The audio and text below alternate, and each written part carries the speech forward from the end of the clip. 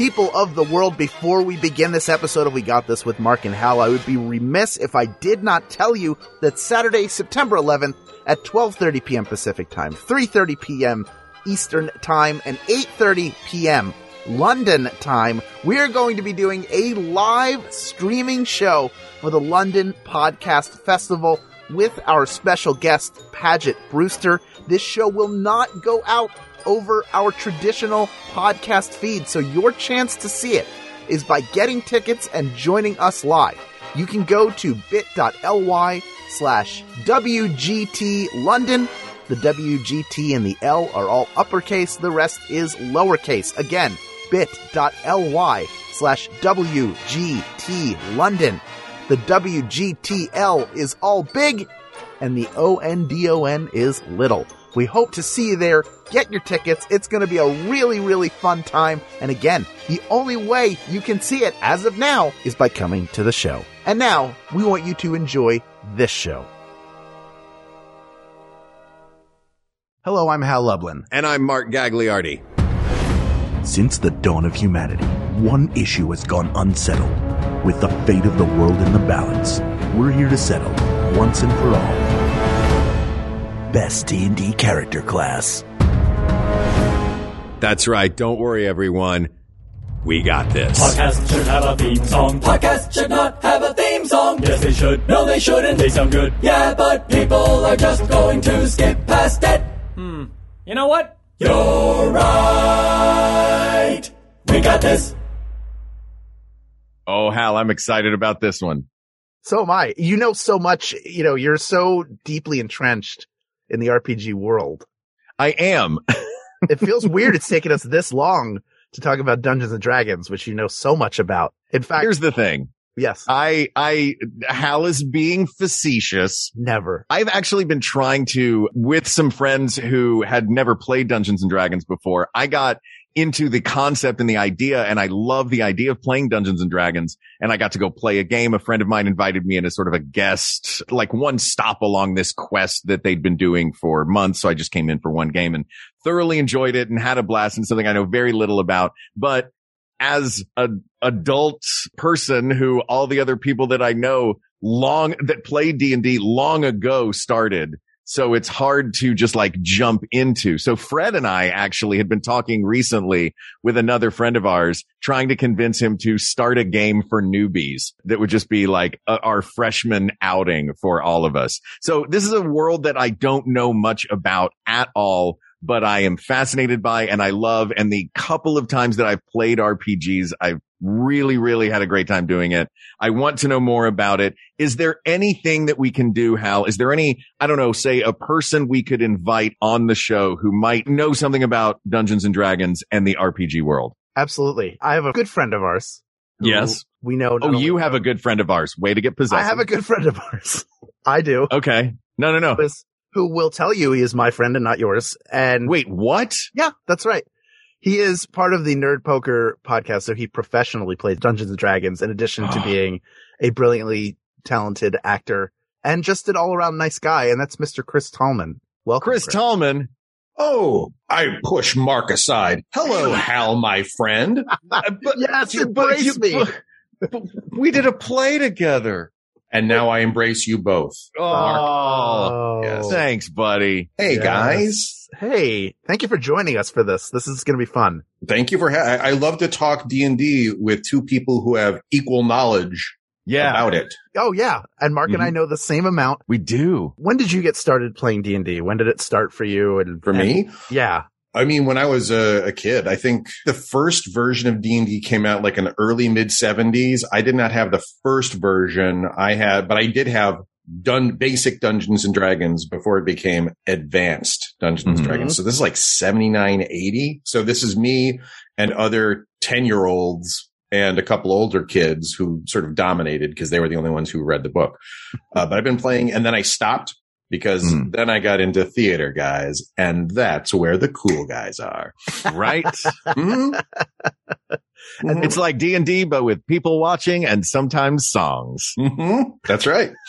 But the same amount of mortal danger. Essentially. And then I came back to it as an adult, probably like 5 or 6 years ago. Because of Nerd Poker, I was a fan of that podcast. Yeah. And would see those guys like Brian Posehn and those people at shows or things. And at some point or another, I got to do a bonus episode, and somebody kept being gone regularly. So finally they're like, do you just want to keep playing? And I was like, yes. Are you kidding me? Buy dice, buy books. Are you kidding me? The most fun in the world. It's so funny. Cause I, similar to you, I played as a child. I played some original edition, but mostly second edition Advanced Dungeons and Dragons was kind of my bread and butter from middle school all the way through college. Then I departed from it for a while, and listening to Nerd Poker was what got me back into playing. I was like, I really want to find a game. And then I started to find groups of people who were putting games together, and I haven't looked back in the last, I would say, I don't know, 10 years, something like that. Wow. Something like close to that. And it's amazing how complex it's become. And yet at its heart, it's still what made the game great at the beginning still makes it a great game to play now. And it's not dissimilar from improv. It's like, if, you don't know when someone's really going to hit something that the audience responds to. And it's the similar thing with dice. Every once in a while, somebody makes an incredible roll, and everyone at the table like jumps up and down for joy, because you're like, holy cow, I can't believe that happened. Yes. And on the converse side, I've seen a friend take a 20-sided die and throw it into his neighbor's yard because he was convinced it was cursed. Yes. And his husband, who runs the game, would be laughing so hard at his misfortune when he rolls. Oh yeah. It's such a great shared experience. But what we're talking about today is the essential part of Dungeons and Dragons, for those who have never played, is the creation of a character. And there are two main dimensions to a character. One is their race, be that human, elf, half-orc, goblin, whatever that may be. Gnome. Tiefling. Warforged. A dragonborn. I'm a rabbit right now on Nerd Poker. Oh. Wait, what? I've late in the game kind of realized that like I can fuse Dungeons and Dragons with my love of like Disney anthropomorphic animals. So like, I think my last 3 characters have all been, well, I'm a rabbit, but I can walk and talk, and I wear a little bow tie.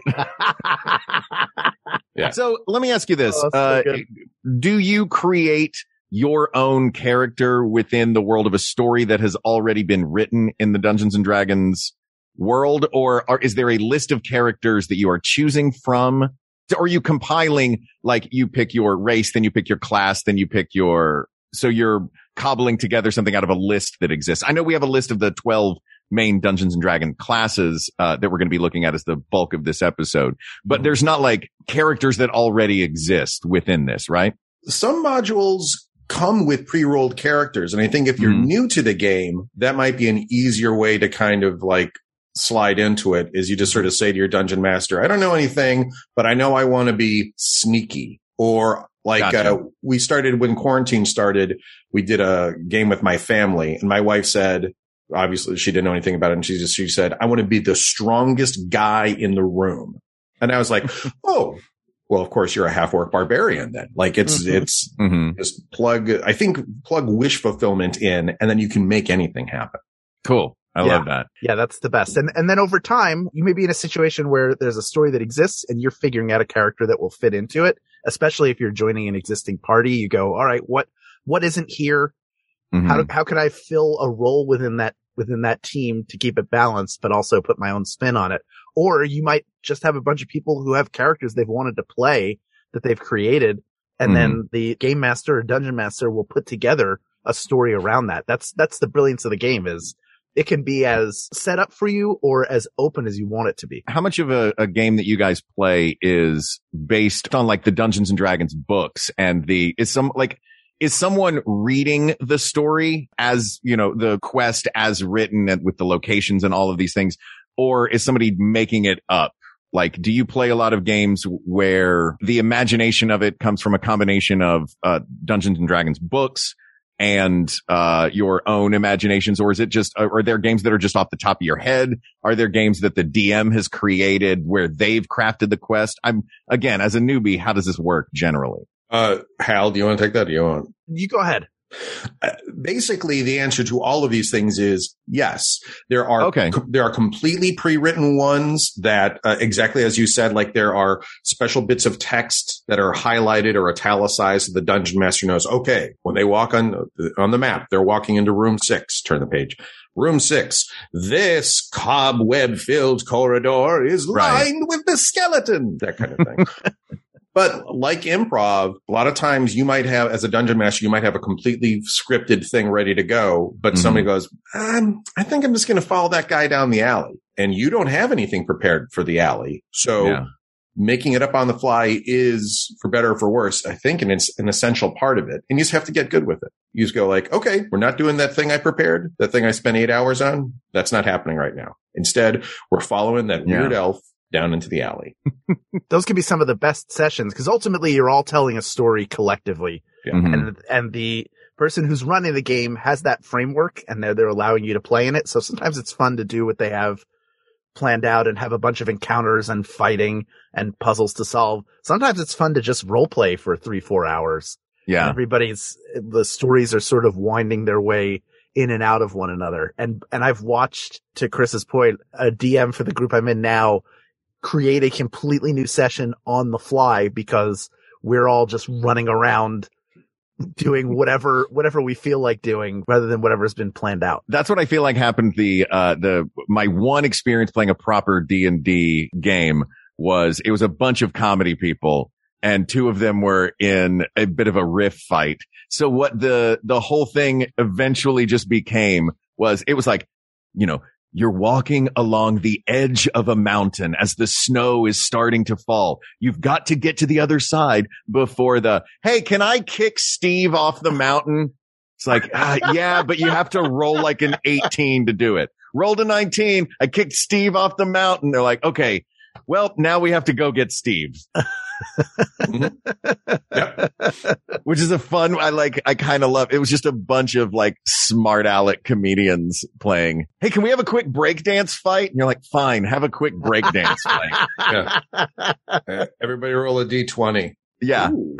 The character that they had crafted for me was, I was a bard that they'd picked up on the side of the road. And one of the other players decided that their game for the day was, this bard is super famous and they're just a mega fan.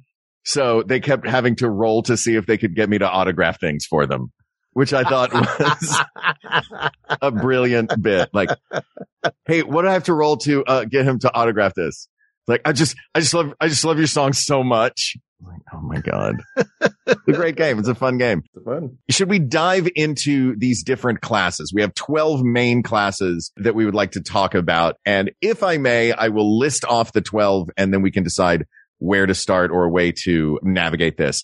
Yeah. Those classic from the player's handbook basic rules, the 12 classes being barbarian, bard, cleric, druid, fighter, monk, paladin, ranger, rogue, sorcerer, warlock, and wizard. Yeah. Where do you want to start? What sounds good?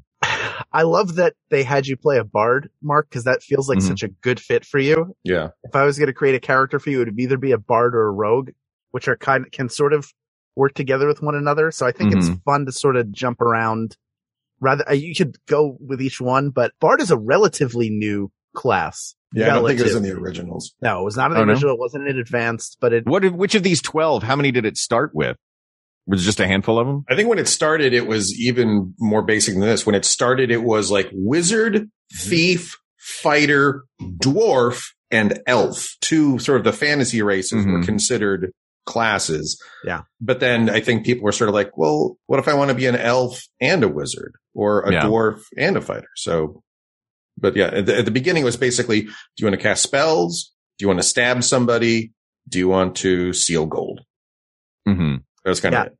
It's kind of interesting how people will create. You get an idea of what people fantasize about, I guess, based on the characters they create. Like, I don't enjoy playing big, strong guys. I like people who use magic because that's so fantastic to me. And to be able to use magic in some way or manipulate the world around you magically, those are the things that I'm drawn to for different character classes. And they're fun. The whole magical world is so fun to play in because there are hierarchies and are you someone who follows an order? Or are you walking your own path? Do you draw your powers from books or from nature? And how do you use your magic? So a bard uses their magic to inspire and basically buff and reinforce the members of their group. So they can fight, but they're more support characters. Is that fair to say, Chris? I would say, yeah. I mean, with their magic, like, I think the idea with the bard basically is you have some kind of performance quality. Most people, it's singing a song, but it's like bards as a class always make me nervous because I'm like, boy, I do not want to have to improvise a bunch of songs during the game. That's just your professional improviser brain as well going, this is going to be a tough show today. Yeah, this is a lot. So I feel like at some point I heard somebody say like, well, a bard doesn't have to be musical. They could be stand up. They could be, they could recite poetry. They could be, it's just the idea of they as the focus are able to wield performance magic. Yeah. But still, yeah, bards for me. Do you guys want to talk through all the classes, or are we talking about favorites? Are we trying to like cut them from a list? How do you guys want to let's break them into some sort of subcategories, and then we will pick winners from those individual subcategories, and maybe those will battle each other at the end. Interesting. So if we're doing that, let's start, if this seems like a good way to delineate, let's start with the classes that can use magic. Because I'm fascinated by this. Like, is the magic element of it, does that not give a free pass? Like, do people with magic abilities have a free pass in this game to make the game go faster and smoother in their mind? Meaning, like, an obstacle appears. Can you just make up a magic that would get rid of that obstacle? Or are there certain rules in place where like, well, you've come to a brick wall. Okay, I use my disappearing brick wall magic. Like, well, that's okay, I guess. You know what I mean? Like, yeah. Are there rules to the magic? It sounds like you're playing with a lot of 5-year-olds who just invent a bunch of stuff. Yeah, this game that I was playing with, look, they were very funny comedians kicking each other off of cliffs, but it was a bunch of 5-year-old comedians. Well, it's weird to use that example because every single spell in Dungeons and Dragons is about erasing or building a brick wall. Mm-hmm. Weird. That's all you can do. Oh, wow. Okay. Yeah. So a lot of wizards wind up being contractors because you can build a house and a roof is really just two walls that meet at the top like a little triangle. Yeah. So and most wizards walking through a dungeon, like they'll walk down a hallway and all of a sudden they'll slap their hand against a stone like portcullis or something like, yeah, no, this can go. We're going to open this all up. Open concept. Yeah. It's demo day. Yep. Suddenly this dungeon has a kitchen island. If you pull up the stone, you might find there is actually like a beautiful parquet floor in this dungeon. Yeah. We're just going to refinish this. We can save it. It's going to take a lot off your budget too, because we're going to have to do a custom install. Yeah. Flipper. Is that one of the 12 classes? Is Dungeon Flipper? Oh, it is now. Yeah. Yeah. The Property Brothers are very powerful wizards. Mark, in answer to your question, the way because magic can be so loosey-goosey, they try and actually have spells all with very specific rules. Okay. So, and each different magic class would have spells that they can use. Some do, yes. And even within a class, like, for example, clerics, the way clerics work is you pick spells from the cleric list of spells, but you can pick new spells every time you take a long rest. Basically, every time you go to bed at night and you wake up in the morning, part of the notion is you learn new spells for the day and you can swap those out however you want. Oh, whereas okay. Somebody like a wizard only has spells written in their spell book. Yeah. So you might only, as a wizard, have access to 5 spells all the time. But those 5 spells all the time. Whereas a cleric can have 5 in a rotation and have 3 or have 8 or 10 in a rotation, and these 3 I'm going to have today, and then I'll swap okay. Yeah. There's also a notion of spell slots. So you may, as a wizard, you may know a ton of spells, but you can only use magic, let's say 8 times a day before you have to rest. And you can use one spell 8 times. Well, that everybody knows that about magic, that you can only do 8 spells a day before you have to rest. It may be that you can, the easier spells, you can do more of those, but as they go up in level and they're more difficult, maybe you can only do 1. So you have to choose. They can't, a lot of time in pop culture, you'll see a wizard like Merlin who can do whatever they want pretty much all the time to change the world around them. In this game, they have to find a way to make it even, or else everybody would be a magic user and just turning into animals and fighting one another. Yeah. Yeah. Or throwing fireball. Yes. Before I peek in the room, I burn everything. Any monsters inside, I kill them all. Yeah. Yes. But it rarely works that way. Generally, that's cast when everybody's already in the room and whoever's casting it doesn't realize what it does. Yeah. That is a spell that is one of the spells you can do is just before I look in this room, I just kill everything in it. I've almost lost a character because somebody else in my party cast fireball and it hit me in the face. Oh, yeah. I've just got engulfed in flame. Yeah. See, can't you just like turn yourself into one of Gandalf's eagles with like, how many people are playing the game? 5 people, like 5 saddles on an eagle. Like that's what I'm just, and then we're just going to go to the end of the quest. A druid would be probably something you'd be looking for there because they tend to have the ability to transform themselves into animal because that's nature-based magic. Yeah. So this is good. These are the ones I've written down so far that of these 12, use magic. And that would be a cleric, a bard, a wizard, a monk, a druid, a warlock, and a sorcerer. Is that all of them? Paladins have magic. Yes. Paladins are sort of like magic using fighters. A monk, do monks have magic? They don't have magic. They have a ton of specialized abilities. Yeah. But I think the notion is that it comes more out of like focus and training, sort of more martial arts than, I mean, but especially as any of these classes, as you get higher level, at a certain point, you're like, well, that has to be magic because like once they get to a certain level, they have like, it's not called feather fall, but basically they fall 100 feet and they roll a bunch of dice and they go, oh yeah, you only take 7 points. Whereas any other character would be dead. Yeah. Yeah. Monks are kind of like Iron Fists where I was going to say they're like Batman. They don't have superpowers, but they've trained. They can use energy to do specific things. And now that's a complexity that's been added for a lot of characters is if you're a sorcerer, you have these sorcery points that you can use to either get spell slots back you can use it to get hit points back or to get another shot at damage. You can use it. You have all these different options that make it different than a wizard or a warlock. So if you've got these 7 then, cleric, bard, wizard, druid, warlock, sorcerer, and paladin that all use magic, would the difference then be how they get the magic? Like you were saying, Chris, so like a wizard has theirs in a book. A sorcerer gets theirs from a gift or a bloodline. Warlock wields their magic based on a bargain, which is, that sounds exciting. And, they've made a deal with some kind of demon or higher creature.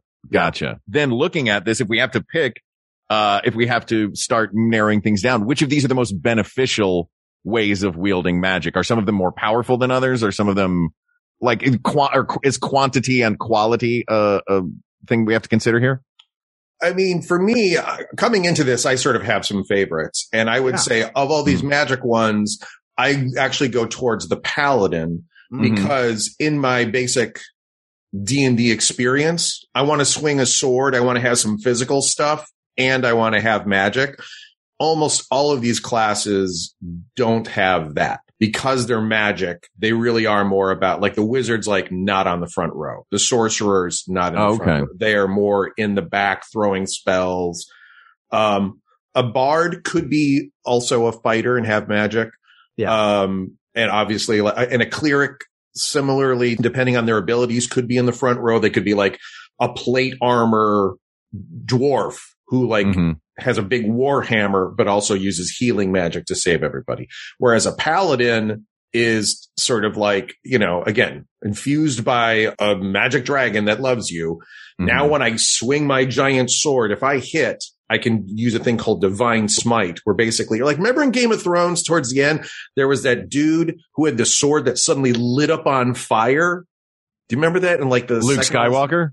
Yes, basically. Yes. But his sword basically burst into flames practically. And to me, that's what a paladin is. A paladin is like, I'm going to kill you with my sword. And then as I'm hitting you, it ignites with the holy radiance and just destroys everybody. It's cool. Yeah. I would say like a paladin is a divine warrior and a cleric is a divine protector. So they both can be tanks because they have a lot of hit points. So you want them in the front, but for different reasons. The cleric's going to protect everybody and the paladin is going to slash and destroy people, but can do some healing. Yeah. I like them both. I really got into warlocks. Why? Tell me.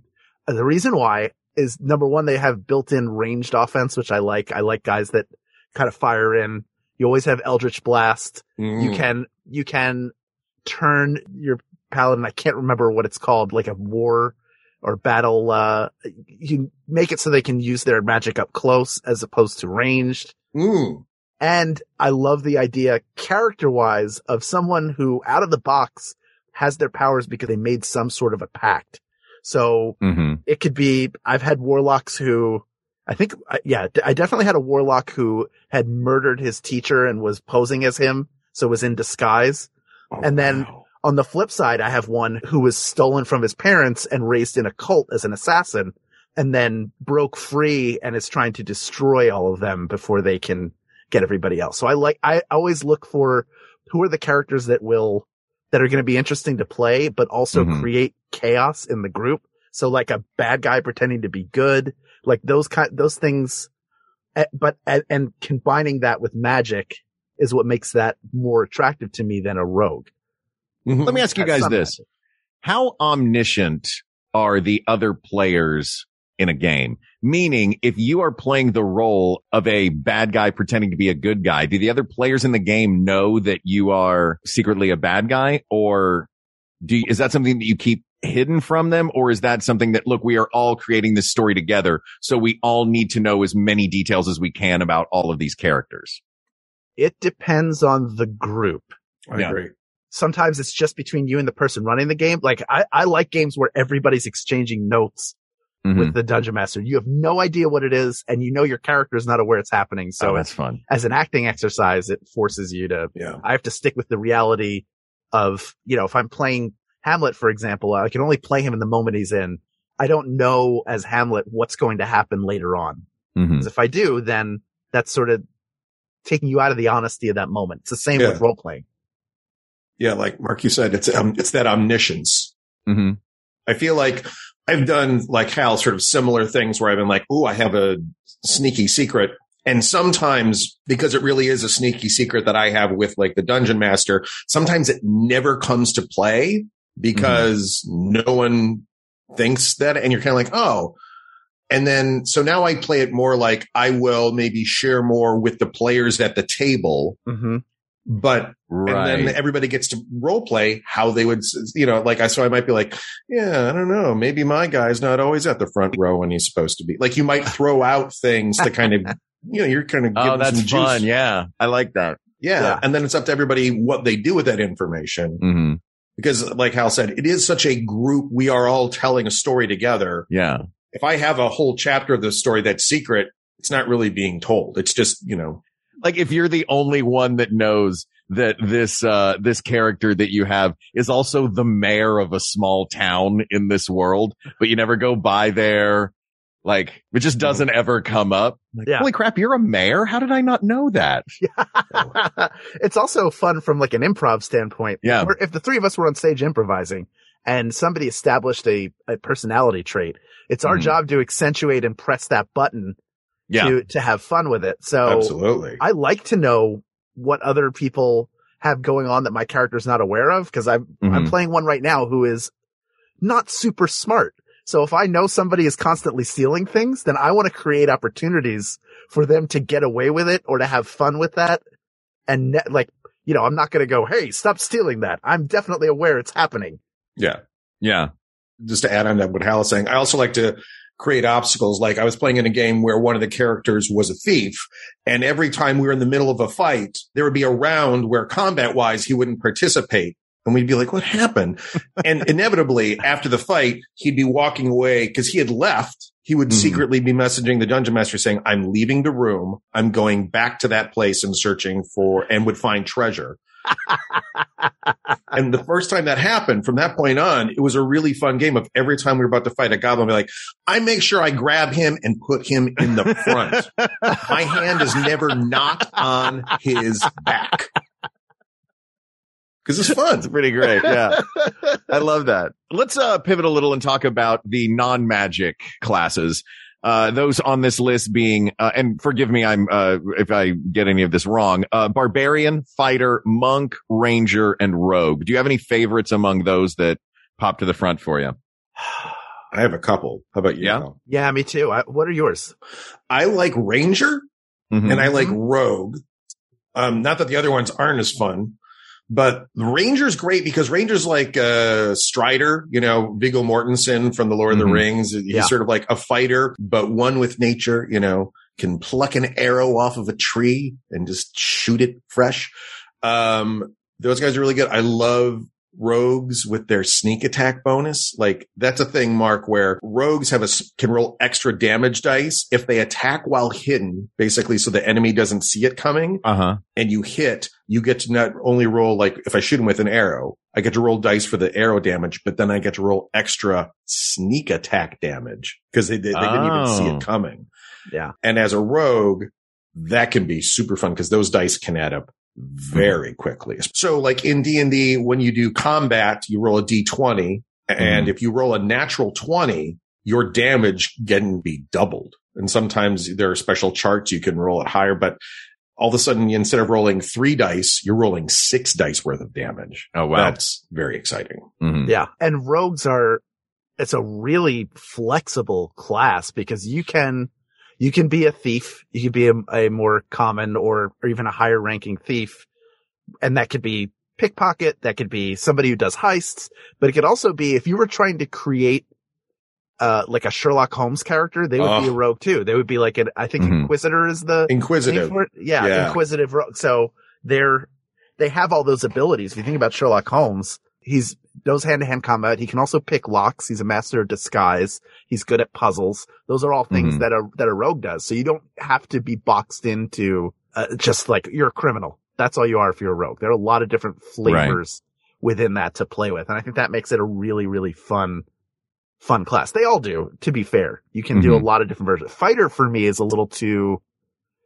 feels a little bit too vanilla. Even with, I've never enjoyed playing a fighter and I feel like they've tried to make it more dynamic, but it just has never really, it's so hack and slash. It gets into how you're describing the Inquisitive is like a subclass of Inquisitive. There are now subclasses of fighter. Like one of them is called a Polearm Master. So instead of a sword, you've got like a 10-foot long, like a polearm or like a halberd or something like that. Yeah. So now you have a 10-foot range. And as a bonus attack, after you stab him with that, you can swing it around and bap him with the back of it. That's really fun. It is cool. Let me ask you guys this. Chris, you mentioned something about the rogue that you enjoy is this extra sneak attack bonus that you can get with the dice. And that seems like a technical benefit to this particular class of character. How do you weigh, as far as in choosing what the best class of character is, how do you weigh the storytelling capabilities of a type of character versus the technical benefits when it comes to dice rolls and range and things like that of a character? For me, it's about, because there are so many different types of abilities, for me, a lot of it is which of the basic mechanics do I understand? So for example, the rogue mechanics I get. I understand, okay, if I'm hidden, then I can have sneak attack damage. Whereas sometimes with a sorcerer and sorcery points, I find that to be above my brain level. So I don't pick sorcerers, but I am, for example, playing a wizard right now. That's a little easier for me to understand. So part of it, I think, is just what mechanics do you as a human being make sense to you? Yeah. And then the other part is, like we're talking at the beginning, like your character. Like I don't necessarily think, okay, I really want to have a lot of sneak attack damage. But like I had a character who was an inquisitive rogue, and I was like, I want to be like the Great Mouse Detective. So I was Mortimer Fuzzface, this little mouse guy. Also in a bow tie? More like a Sherlock Holmesy type. Ooh, sure. Oh. A deerstalker cap, of course. Of course. Yes. And a bow and arrow, like Sherlock Holmes. Yeah. But that to me made a lot of sense. I was like, yeah, I want to be like a little sneaky mouse guy who, if he gets hit once, is dead. So he then therefore really does have to be like nimble and attack from the shadows, that sort of stuff. Because that to me sounds like fun. For somebody else, they might not like that. They might want to be a brick wall. Yeah, I did. I approached it the same way. The character I'm playing right now, I actually talked to the whole party. I was like, I've had this idea for a character who's an escaped mental patient who claims to be Thor. But he has he has the ability to summon lightning and all of these. He's got a hammer that comes back to him. So you don't know if he's telling the truth or not. So what kind of class would that need to be? And we sort of put our heads together like, oh, that's a storm sorcerer. So I had to learn to play the class based on what the character was. Oh, that's cool. The opposite side of that might be, we're all playing and I look at the group and say, well, we don't really have any healing. So I'm going to be either a paladin or a cleric. I want to be somebody who has some healing properties because that's going to best serve the party. You get in where you fit in. Yeah. So you can choose, that's the great thing is you can choose any of these and they'll all serve one of those purposes. So there's no catch all. It's weird. Every time you ask a question, there's like 3 to 4 answers and they're all correct. Mm-hmm. Yeah. I think it really does come down to, if we're talking about you're trying to assemble a group, everybody should just have a conversation and just be really frank and be like, this is the kind of stuff I would like to do. Because maybe it turns out you guys all want to be a bunch of brutes, in which case you should have an adventure where you're all a bunch of brutes and you just go into a murder room and just kill everything. Yep. Whereas maybe you want to be a more balanced party. And so there's some puzzles, there's some role play. It's kind of what you guys as a group want. Interesting. I imagine that you could get farther with a good representation of the different kinds of classes than just being like, hey, we have 9 paladins. Let's all just go in. Oh my gosh. How fun would that be? Yeah. That's like a crusade. You're going on a crusade, basically. Yeah. That's at that point. Yeah. Mm-hmm. Why don't we take a quick break? We'll take our quick ad break now. We will come back and we're starting to narrow it down to some of these classes that you guys seem to, lean toward. We'll take a quick break and we'll come back. I have a little game that I want to play with you guys after the break. We Got This is brought to you by Soylent.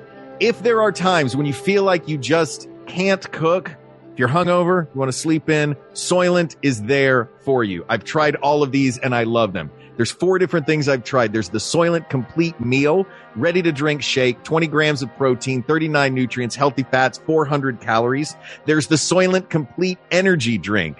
B vitamins, caffeine, tyrosine, alpha GPC, 15 grams plant-based protein. There's the protein shake for before or after you work out, if that was a thing that I totally do all the time. Plant-based high-protein nutrition shake, 30 grams of complete plant-based protein. And, of course, my favorite, Soylent Squares. Little, 100 calories. My favorite is the peanut butter chip. I keep them in the car.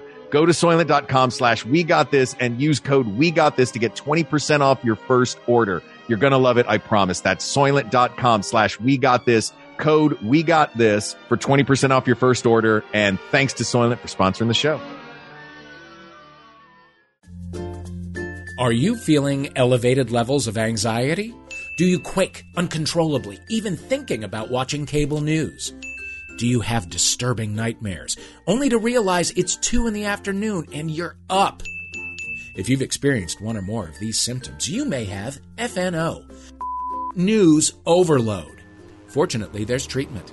Hi, I'm Dave Holmes, host of Troubled Waters. Troubled Waters helps fight FNO. That's because Troubled Waters stimulates your joy zone. On Troubled Waters, 2 comedians will battle one another for pop culture supremacy. So join me, Dave Holmes, for 2 doses of Troubled Waters a month. The cure for your news overload. Available on MaximumFun.org or wherever you get your podcasts. And we're back. Gentlemen, Hal, you mentioned something in prepping for this episode that I thought was interesting.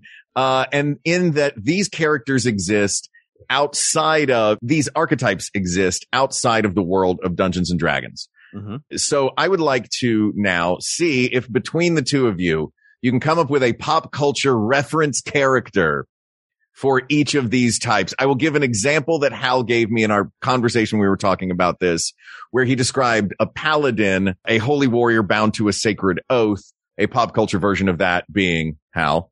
Captain America is a form of paladin where he's driven by a specific oath he's taken and everything, like more of a devotion oath than specifically religious. That's what he's driven by. So no, using that as an example, let's see if we can find some pop culture versions of all of these. For those who might be listening like me, who don't know Dungeons and Dragons, but do understand the concept of an archetype. Let's go. Barbarian, a fierce warrior of primitive background who can enter a battle rage. I mean, first one to stay in the same zone as Captain America is Hulk. Yep. Battle Rage, yeah. Hulk smash. If you want to go another way, like, I don't know, maybe like Animal from the Muppets. Yeah. Yeah. That's When he's behind his drum set. because he draws from his rage. That he goes into like, when he plays the drums, generally he's in like a fugue state. Yeah, maybe Cookie Monster. Maybe he's not so much in a rage, but he is in this sort of sugar-fueled frenzy. Yes. Yeah, those are. I love that. All right, let's go to Bard, an inspiring magician whose power echoes the music of creation. I mean, Peter Frampton. Yeah. Of course. That'd be the number one. He does show us the way. Yeah. Dolly Parton. Sure. Dolly Parton, her magic, her magic Yeah. power, and she's inspiring. If the job of the Bard is to inspire, yeah, great. All right, cleric, Up with a people. priest. Oh, sorry. Go ahead. Ooh. They're collectively one Bard. That's one part. A cleric, a priestly champion who wields divine magic in service of a higher power. I Doctor sometimes Strange. Yeah, maybe, because I feel like sometimes clerics, I get a little lost on the medieval version. And so I try to like think of it like, what's a modern day? And I feel like it's a doctor.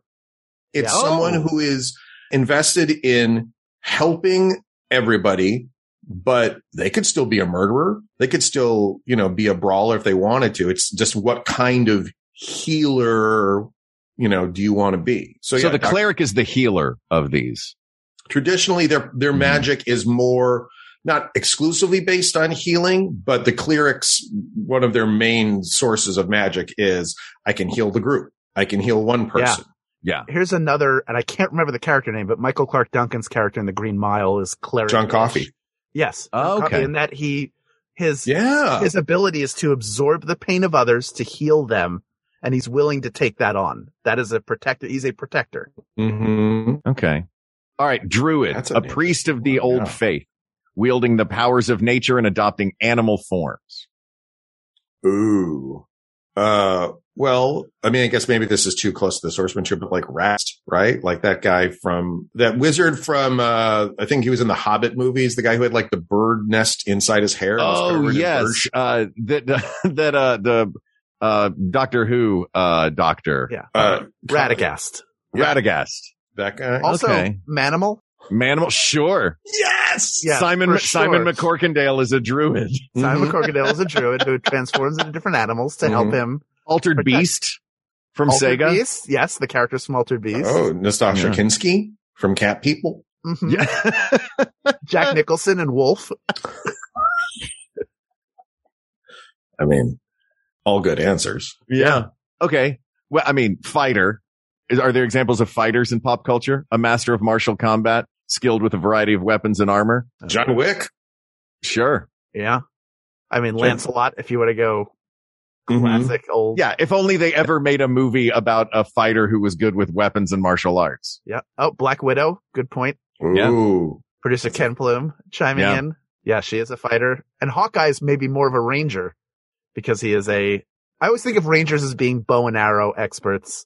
Mm-hmm. So that's true. Although there is a subclass of ranger that's two-handed fighting. Mm-hmm. And so their specialty is basically, Mark, like a long sword in each hand. They're often referred to as cheese graters because all they do is they just come at you with multiple swords. Oh, and that's a type of fighter. That's right? a type of ranger. A type of ranger. Yeah. Okay. Well, let's you've given an example of a ranger as Hawkeye. This is described, by the way, as a warrior who combats threats on the edges of civilization. Oh, yeah. Snake Eyes. There you go. Ken is really, Ken likes this really game. should I give us something? Because he's got the two katana blades. Yeah. Well, if it's two blades, that's which one had the two sides? Which Ninja Turtle? Raphael. Did Donatello have double bow staffs or one bow No, staff? he just had one. But one bow staff was enough. That's right. And multiple glasses glued to each other as well. Yeah. I think that's Donatello. He had a ton. He was very steampunk. Before it was cool. Mm-hmm. And after it was cool. All right, let's go real gray area where it was not cool at all. Let's go with a monk, a master of martial arts, harnessing the power of the body in pursuit of physical and spiritual perfection. I mean, you've got Iron Fist, you have Shang-Chi. Mm-hmm. Any Bruce Lee character? This does feel like that feels like the martial arts. Monk would be more like a martial arts expert where it's coming from the inner source body. Yeah. And then they have key points. They're able to harness their key to do extra types of attacks. One of the best things a monk can do is a thing called a stunning strike, which basically means, Mark, as a monk, I punch you. And if I spend a key point, I can also have you stunned, which means then in your turn, you can't do anything because I just rang your bell so hard. Yeah. Yeah. So once you're stunned, you're in big trouble. They all do seem to have these little technical cool things. Like the monk has the stun, the rogue has the sneak attack points, all these extra little, this is where I think that technical element of in searching for best class, if maybe that'll be our deal or our tiebreaker if we wind up with a class that's together. I would also say, just one more monk would be the bride from Kill Bill parts 1. Oh, for sure. Wiggle your big toe. Wiggle your big toe. Yeah. Yes. Exactly. Harnessing the power of the body. What about a rogue? We've talked a lot about rogues. It's a pretty wide, everything from like the Artful Dodger to Templeton the Rat. Ooh, the Paul Lynde version? Certainly. Yeah. I mean, Han Solo is a rogue. Yeah. Oh, and a scoundrel. And a scoundrel. And a nerf herder. He's scruffy little nerf herder. Looking. Yeah. Mm-hmm. Yeah. What about a sorcerer? That is a spellcaster who draws on inherent magic from a gift or bloodline. A lot of times sorcerers they don't talk about this a lot, from a draconic bloodline, which has a lot of people going like, what exactly does that mean? Meaning like born from dragons? That means, it's somewhere in your background, grandma and a dragon fell in love. Well, I hope both of them fell in love. Yes. Grandma and a dragon fell in love. I'm my own draconian grandma. You got it. USA. Yeah. I think that Mary Poppins is a sorcerer.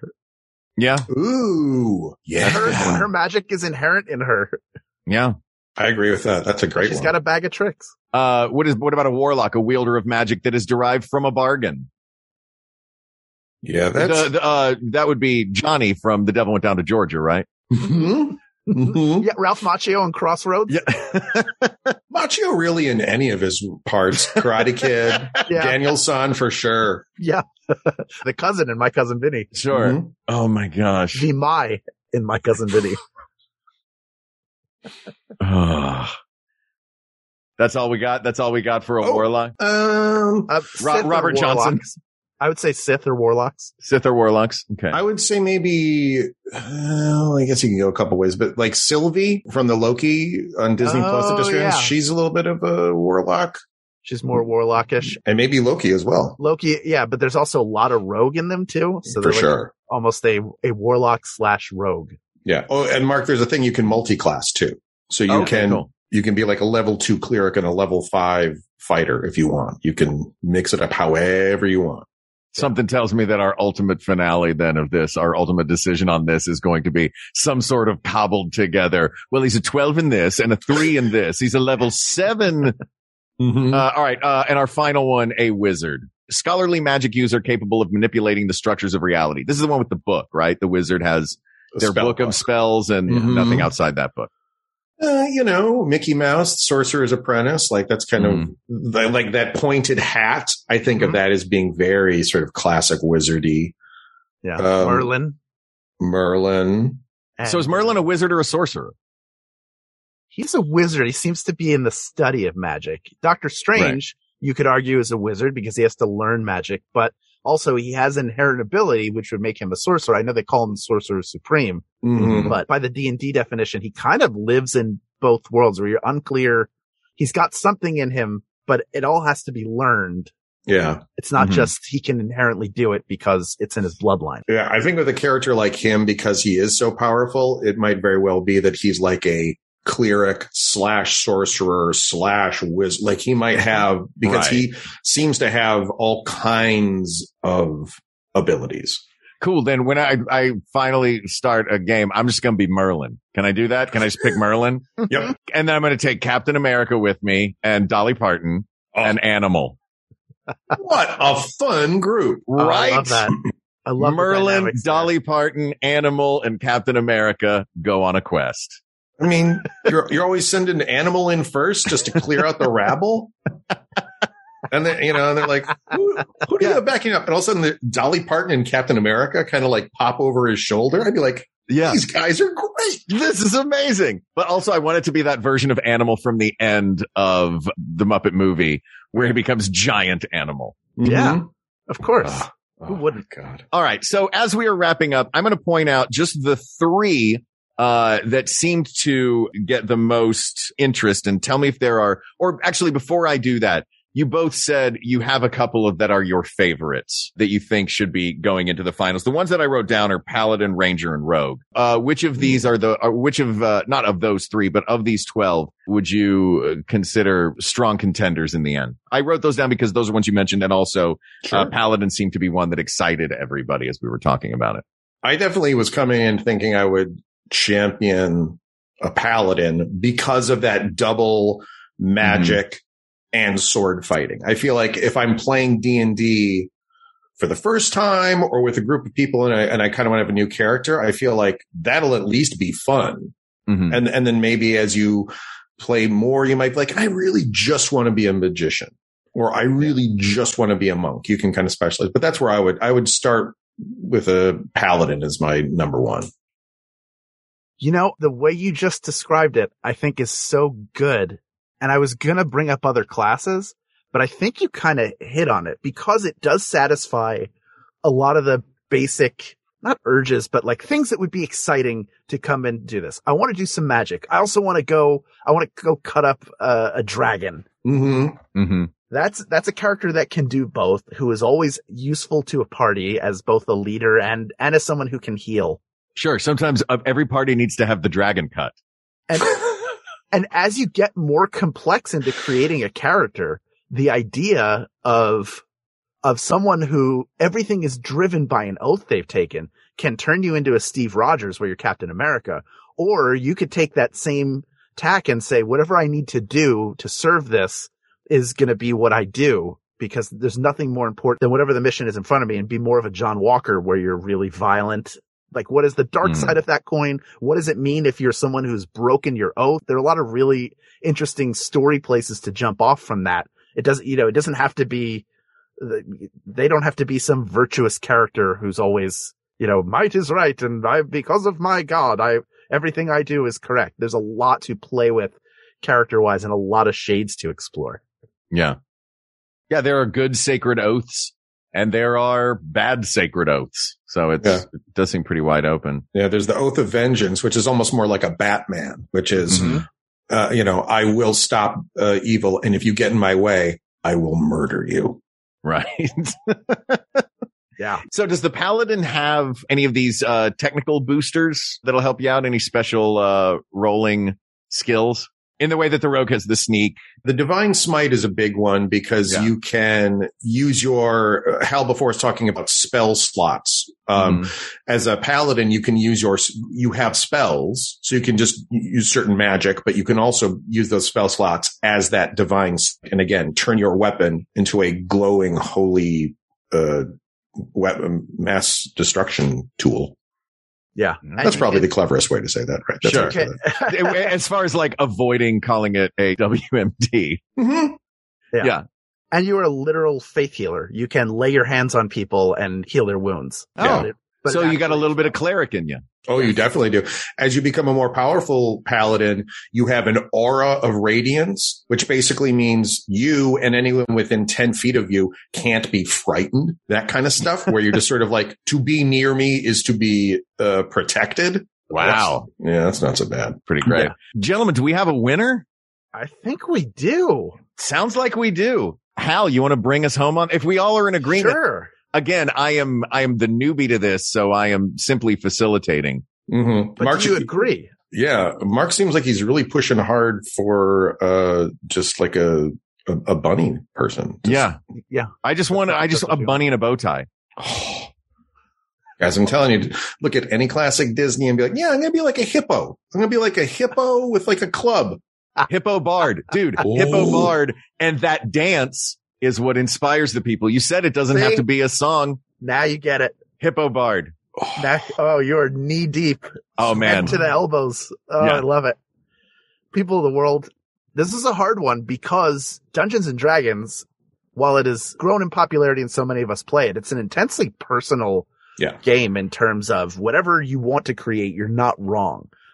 But I love the idea of the Paladin as the winner of this episode because it's such a great entry point for people who are new to the game, but also gives you enough complexity, both in terms of what they can do and the different ways they can serve a party and how complex you can get in the character you create around them, that you have people like Batman and Captain America, and Constantine also is sort of a version of a paladin where he's got this fallen, this broken oath, and this tortured soul, but who keeps going on a certain path and has a mission to complete. And that is what makes it the best D&D character class. I was not expecting that to win at all. And yet it has. Look at that. Happy 2021, everybody. This is why we bring an expert on the show. That's right. Asked and answered. Next. Moving on. Yeah. Chris Tallman, thank you for coming on the show. Thank you for having me. What a delight to see you guys. It's so good to see you too. Such a pleasure. Yeah. I've been playing a ton of D&D in quarantine. So it feels like, it wasn't all just for me being a dum-dum. This was important. I was doing research for the show. Right. It was all leading up to this episode. Now I can thank stop you playing. for that. Now you can stop No, playing. don't stop playing. No, Keep you're playing. not. Mark, let him be finished. Well, okay. I'm going to smelt down my dice into a purple puddle in the backyard. You have convinced me. And now you can write off your D&D Beyond subscription. Ooh. Tax write-off now. Oh, why? Well, is there anything that you want to plug? Tell people where they can find Nerd Poker. Obviously, the Thundermans. If you don't know Chris Tallman from the Thundermans, watch the show. It's an absolute delight and a blast of a TV show. A lot of fun. Thank you. Yeah, I would say if you want to check out Nerd Poker, it's Nerd Poker Pod, I believe, on Twitter and Instagram. And it's Brian Posehn has been playing a D&D game with some friends for a long time. Patton Oswalt used to be part of the group, and he comes back from time to time. And it's super fun. If you like D&D, or if you're just curious about what would it be like in D&D, it's a pretty good representation. Although there's a lot more cussing. There's a lot of cussing. That's fair. To the people of the world who are sensitive to that, we'll give you a play-by-play. Just call us up. We'll tell you what happened on Nerd Poker, but there will also be cussing from me and Hal. Yeah. Oh, yeah. Good. Yeah, you guys are like Merchant Marines. You're just salty. We are the Merchant Marines of podcasting. That's right. Well, until our next mission is in front of us, this topic is closed, but there are many more topics to discuss. So please reach out to us on Twitter at WeGotThisTweets, or email us at WeGotThisPodcast@gmail.com, or come to our Facebook group, facebook.com/groups/WeGotThisPodcast. Tell us about your favorite character classes. Tell us about your favorite character you've ever created or played, or favorite character moments. Would love to hear about those. Thank you to producer Ken Plume, researcher Kate McManus, graphic designer Uri Kilman, and QA engineer Jen Alba. And thanks, of course, to our musicians, Jonathan Dinerstein and Mike Furman, for our score and theme song, respectively. And thanks to you, the people of the world, for giving me an opportunity to learn a lot of cool stuff today, and for giving us the opportunity to go on this great quest that is the We Got This podcast with all of you out there, regardless of what class you are. I'm very happy that you are on our team. Thank you. Thank you. Thank you. For Hal Lublin, I'm Mark Gagliardi. For Mark Gagliardi, I'm Hal Lublin, and don't worry, everybody. We got this. We got this. MaximumFun.org. Comedy and culture. Artist owned. Audience supported.